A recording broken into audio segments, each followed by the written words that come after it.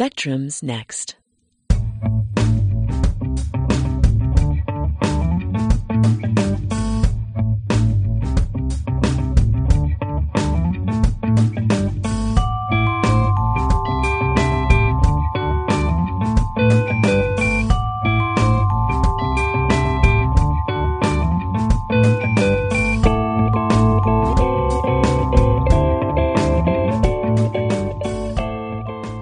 Welcome to Spectrum, the science and technology show on KALX Berkeley, a bi-weekly 30-minute program bringing you interviews featuring Bay Area scientists and technologists, as well as a calendar of local events and news. Good afternoon. I'm your host, Brad Swift. Today's interview is with UC Berkeley professor Stephen Glaser. Stephen is a faculty member of the Department of Civil and Environmental Engineering. He is currently the Intelligent Infrastructure Team Leader for CITRIS, the Center for Information Technology Research in Service to Society. He is also a distinguished affiliated professor at the Technical University of Munich in Germany. In our interview, Stephen Glaser talks about engineering education, his research, and field projects. On to the interview. Stephen Glaser, welcome to Spectrum. Thank you. Thank you for having me. With increasing frequency, I hear engineers suggesting that engineering education needs to engage students' imaginations and provide more opportunity for them to design and build things from day one when they start an education in engineering. What are your feelings about the future of engineering education? Well, in a way, it's two pieces. So what kids aren't doing nowadays is playing with physical things when they're young. So they're not necessarily running around in the woods with their friends, tearing stuff up. They're not working on cars. They're not building radios. So when they want to go out and do things in a laboratory or do things in the field, it's very difficult for them. So that would be something good to bring back. On the other hand, if they want to do computery things, everything's fine and dandy because they have the experience doing that.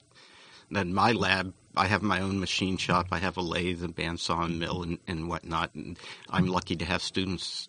I have two of them now that are very good machinists. So my students all have to be able to do things with their hands. I've been lucky enough to attract them. Is it too late to sort of introduce that into the curriculum in college as an undergraduate? Would engineering benefit from a studio? Oh, I think it would, and I think you're starting to see that. I guess it's the maker movement, it's sometimes called. Our dean, Sastry, is very into that now. And do you feel that a somewhat unconventional path to becoming an engineer is an advantage? In a way, but it's not cost-effective if everybody has an unconventional path. I think you gain a lot. I think you see engineering more broadly, and I think we see different types of solutions with a broader background. How would you characterize the conventional path in engineering? The conventional path would be somebody who, was good in math and science, hopefully somebody who was interested in things, and they've taken math and science in high school. They come in, they do their engineering, which is quite focused because we have so much to learn, and go off to work. And they're going to be better at certain things. When I finished high school, I was going to go off, become a philosophy major, which I did. I didn't take math senior year. I didn't need it. I was going to be a liberal arts student. So the students that do have this better background, they're always going to be better in math than me because they learned the fundamentals when they were young instead of me having to pick it up when I was 30. Your path, the choices you made going into philosophy and then pretty radically altering even from that into being an operations engineer. How were you thinking about engineering at that point? I never followed a path. I kind of followed what I was interested in, and things led to another. So I always read from a very, very young age and, literature, technical pieces. I always worked on things, whether it was building models when I was very young or go-karts, fixing cars and whatnot. So I always was a very good mechanic. Studied philosophy, and that whole time I was working construction. I got in the Operating Engineers Union while I was still in college. So I went through the apprentice program there, learning to operate heavy equipment, fix heavy equipment, then worked as a driller for about 8 years. So I was fixing things, working with soils. Then I worked for a year in Iraq. My boss there had a background of being a operating engineer and then going to school, and him and his wife talked me into, you need to become an engineer. And I don't know, one thing led to another, and here I am. I never planned on being a faculty member. In fact, when I finished my PhD, I didn't want to be a faculty member. Pieces just happened, and here I am at Berkeley. What sort of drilling were you doing? We were drilling deep foundations, so might be a 5-foot diameter hole, 100-foot deep, which we then use for foundations for buildings, for retaining walls, for subway excavations of subway stations. I did a lot of work on the Red Line and the subway in Washington, D.C.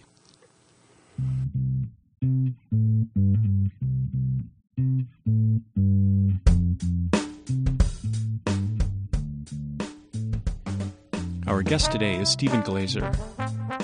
In the next segment, he talks about 2 of his research projects, one in the lab and one in the field. This is KALX Berkeley.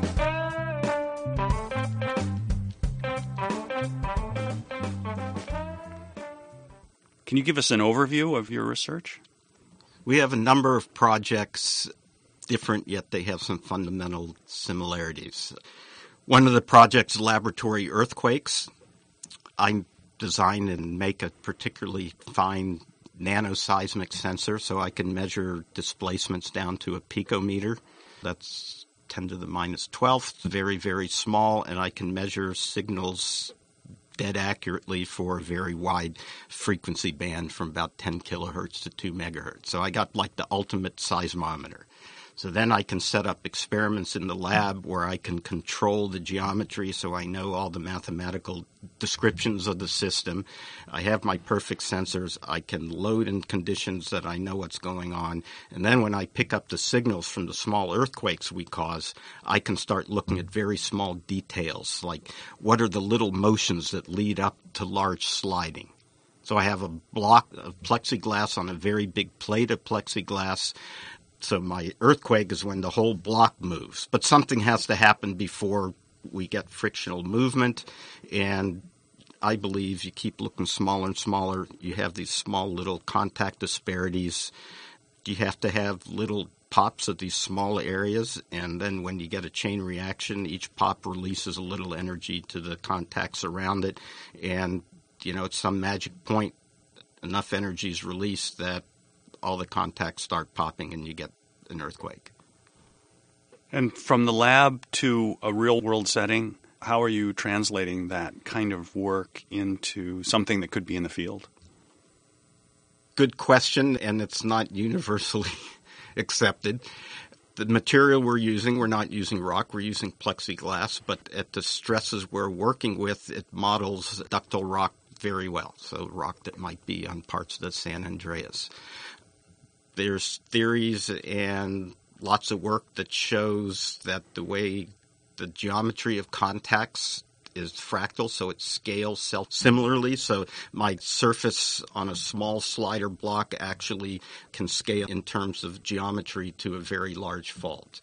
We just had a paper in Nature that certain earthquakes have lots of high-frequency shaking, so the ground shakes more rapidly. The higher frequencies are more dangerous because it reaches the resonant frequency of structure, so there's more damage. Tohoku earthquake was particularly rich in high frequency. How do you explain it? So my student had some ideas, and it turns out it has to do with how long the fault heals between earthquakes.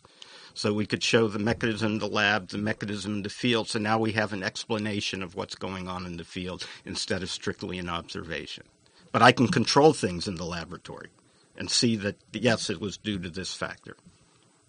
So the healing is the time between earthquakes when the stasis is stable? Right, because the surfaces, chemical reactions, they start to meld together on some level. Even simply putting a block on a table, the longer it sits, the frictional resistance does go up because it's chemical reactions that are, giving us our shear strength. And then some of your other research.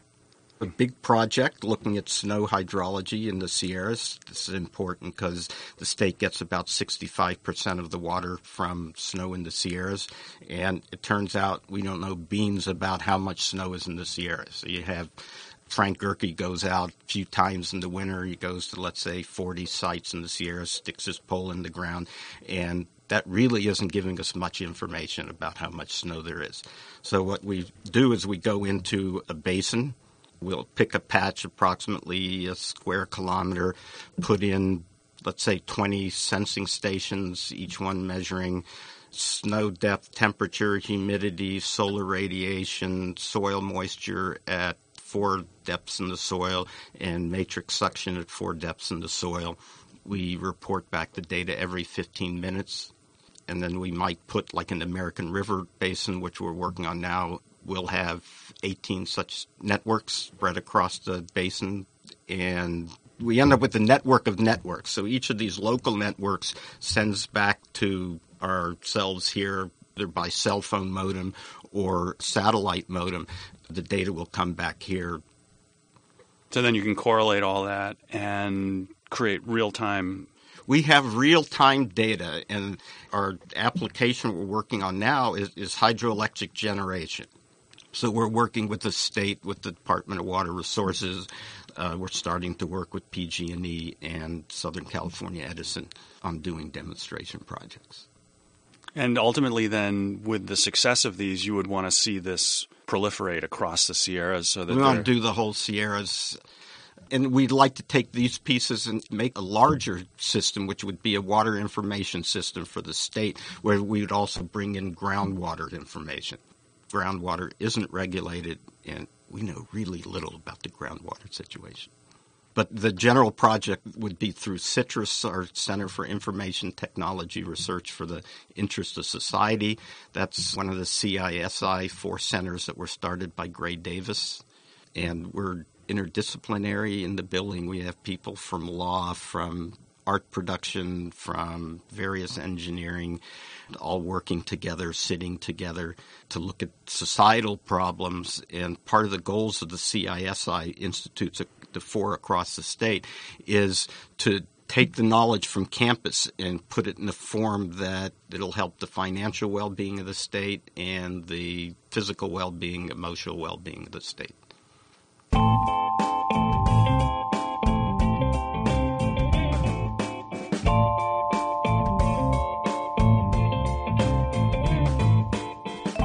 You are listening to Spectrum on KALX Berkeley. Our guest today is Stephen Glaser. In the next segment, he talks about his geothermal project.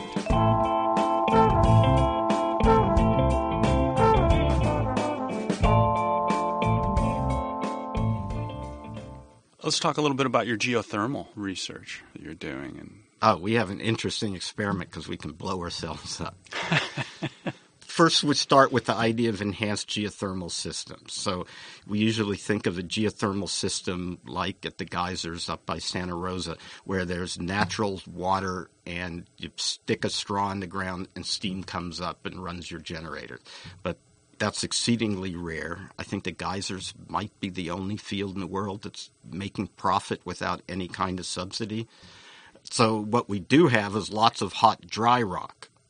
There's hot rock everywhere. So the idea is you would drill 2 wells. You would connect them through fractured rock. You'd pump cold water down one well, push it through the fractured hot rock, and pull hot water out of the other and make a cycle. Run that through the generator, then pump it back down. There's been a lot of work. We're slowly moving towards that becoming a reality.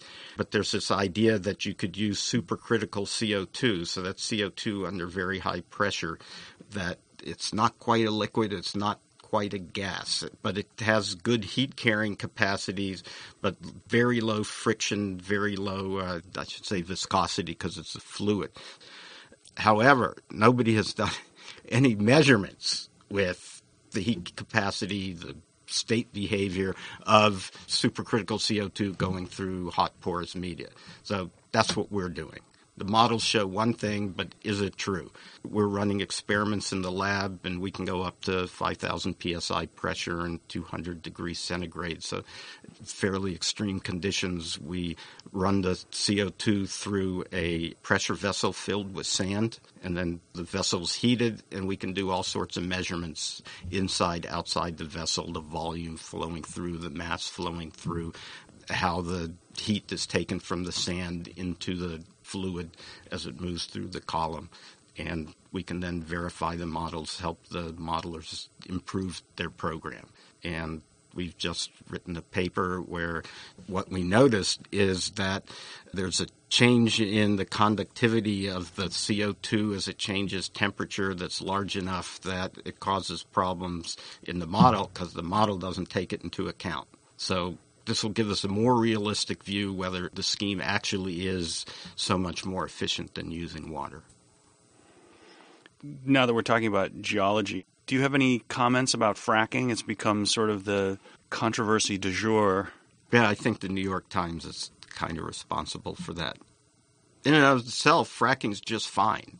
I think what we've seen with gas production, there's a loophole in the EPA laws and in a lot of states.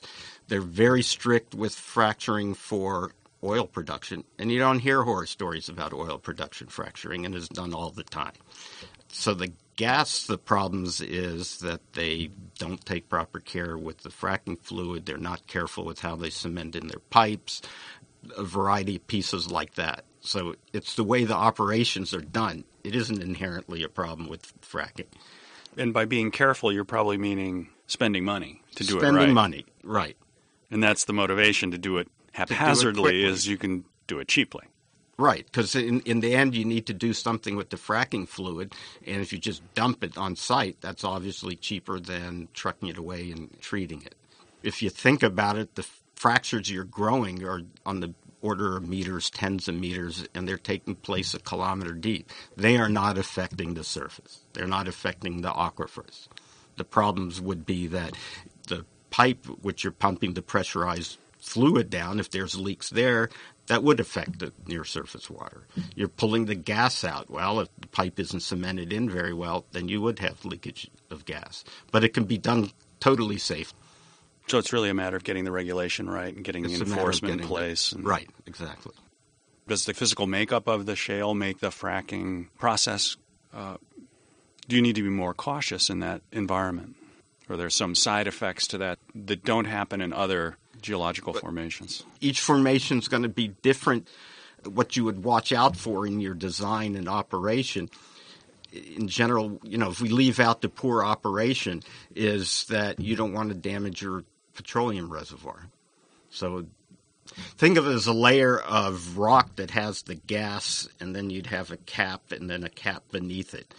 And if you run your fractures through your cap, then you might lose your natural gas to some other formation. The chance of it going 1.5 kilometers to the surface is pretty insignificant.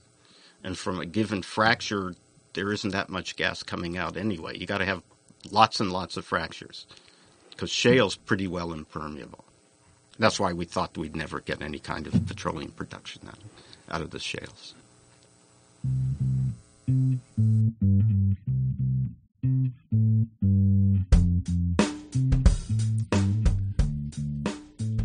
This is KALX Berkeley.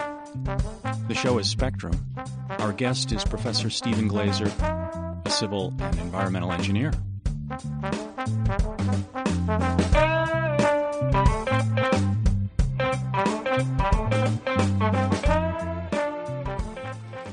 With smart infrastructure, kind of a focus of Citrus, is there growing concern that the Internet is being seen as not so secure?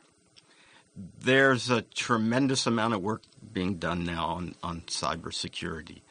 One way around it might be to have, like a private internet, because actually to have a communication system with, let's say, water and power utilities, there is no reason to also be able to access Facebook off of that. In a way, our telephone system is a pretty complex system, wide-ranging system that is much more secure. So the military has their own system.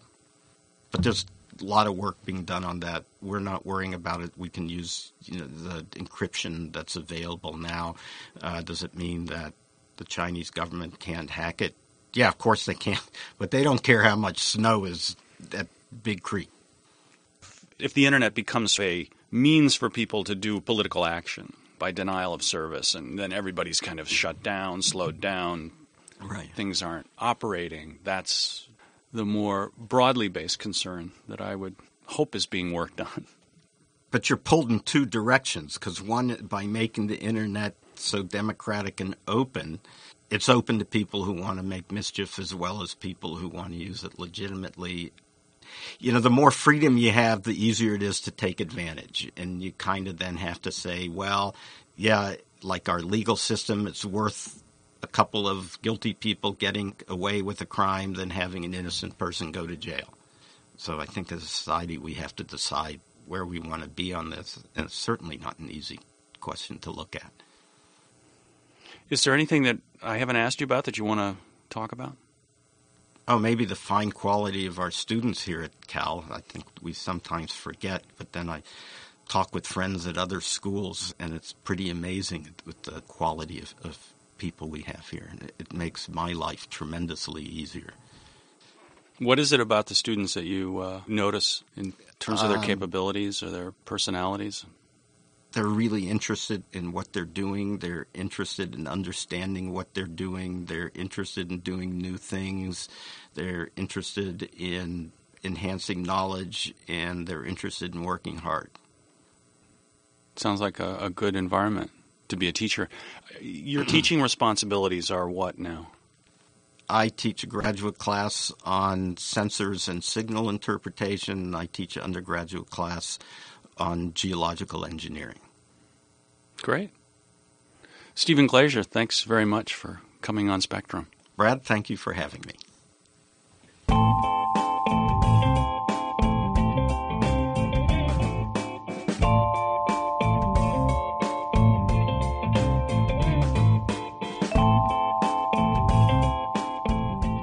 Spectrum shows are archived on iTunes University. We have created a short link to the Spectrum archive. Type tinyurl.com/KALX Spectrum. That's tinyurl.com/KALX Spectrum.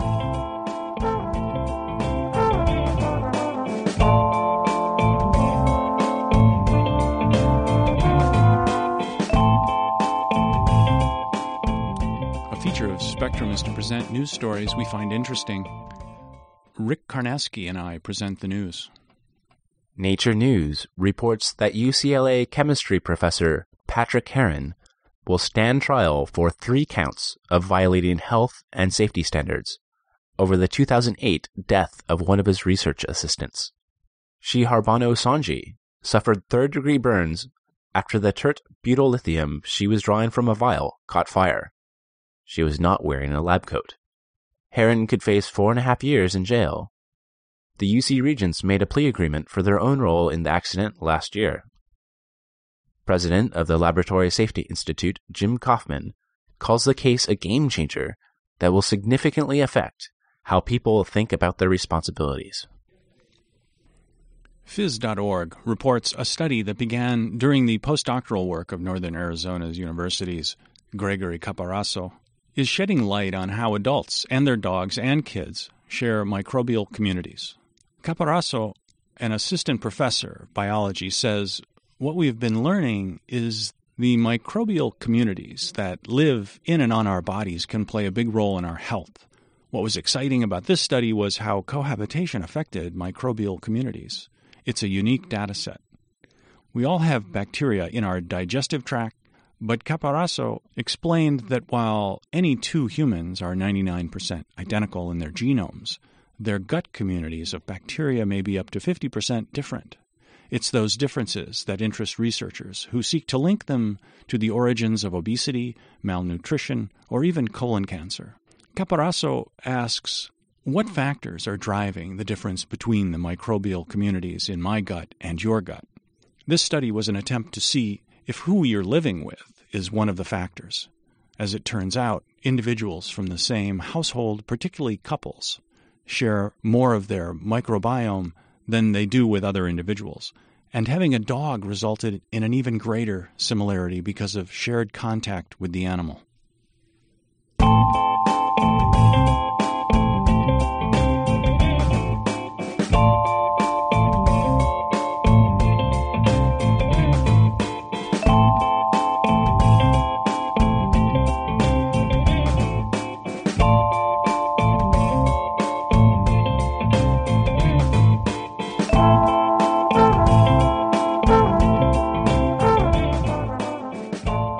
We also mention a few of the science and technology events happening locally over the next 2 weeks.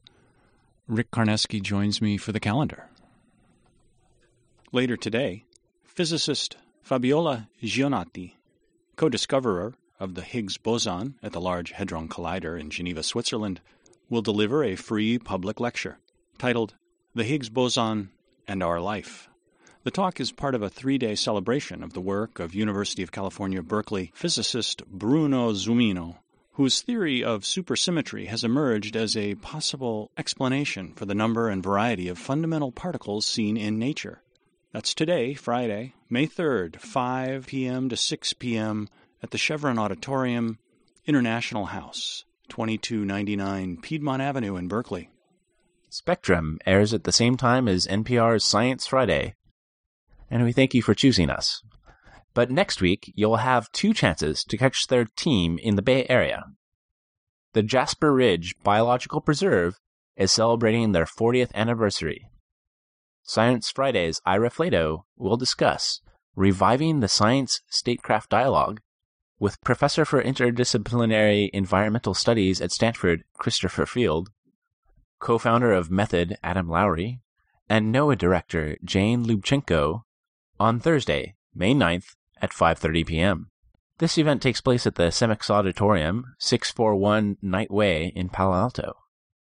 Then on Friday, May 10th, there will be a live broadcast of Science Friday at 10 a.m. at the Li Ka-shing Center at Stanford. These events are free but will be first come, first serve. For details, go to jrbp.stanford.edu. Best-selling author Mary Roach returns to the Bone Room Presents for a talk and signing of her latest book, Gulp, Adventures on the Alimentary Canal. In Gulp, America's funniest science writer, so says the Washington Post, takes us down the hatch on an unforgettable tour of our insides. That's Thursday, May 9th, 7 p.m. to 9 p.m. It's a free event at the Bone Room, 1573 Solano Avenue in Berkeley. Wonderfest is having a free event at the Soma Street Food Park, 428 11th Street in San Francisco, on Tuesday, May 14th at 7 p.m. Elliot Quatrert, professor of astronomy and physics at UC Berkeley, will be discussing the modern origin story, from the Big Bang to habitable planets. He'll describe how the universe evolved from its smooth beginnings to its current chunky state, emphasizing how gravity reigns supreme and builds up the planets, stars, and galaxies required for biological evolution. Visit wonderfest.org for more info. Science at the Theater presents 8 Big Ideas. 8 Berkeley Lab scientists present 8 game-changing concepts in 8 minutes each. That's Monday, May 13th, 7 p.m. to 9 p.m. at the Berkeley Repertory Theater, 2025 Addison Street in downtown Berkeley. This event is free.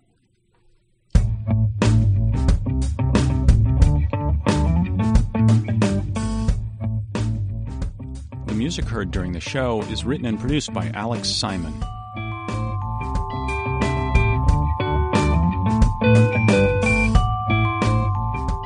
Thank you for listening to Spectrum. If you have comments about the show, please send them to us via email. Our email address is spectrum.kalx@yahoo.com. Join us in 2 weeks at this same time.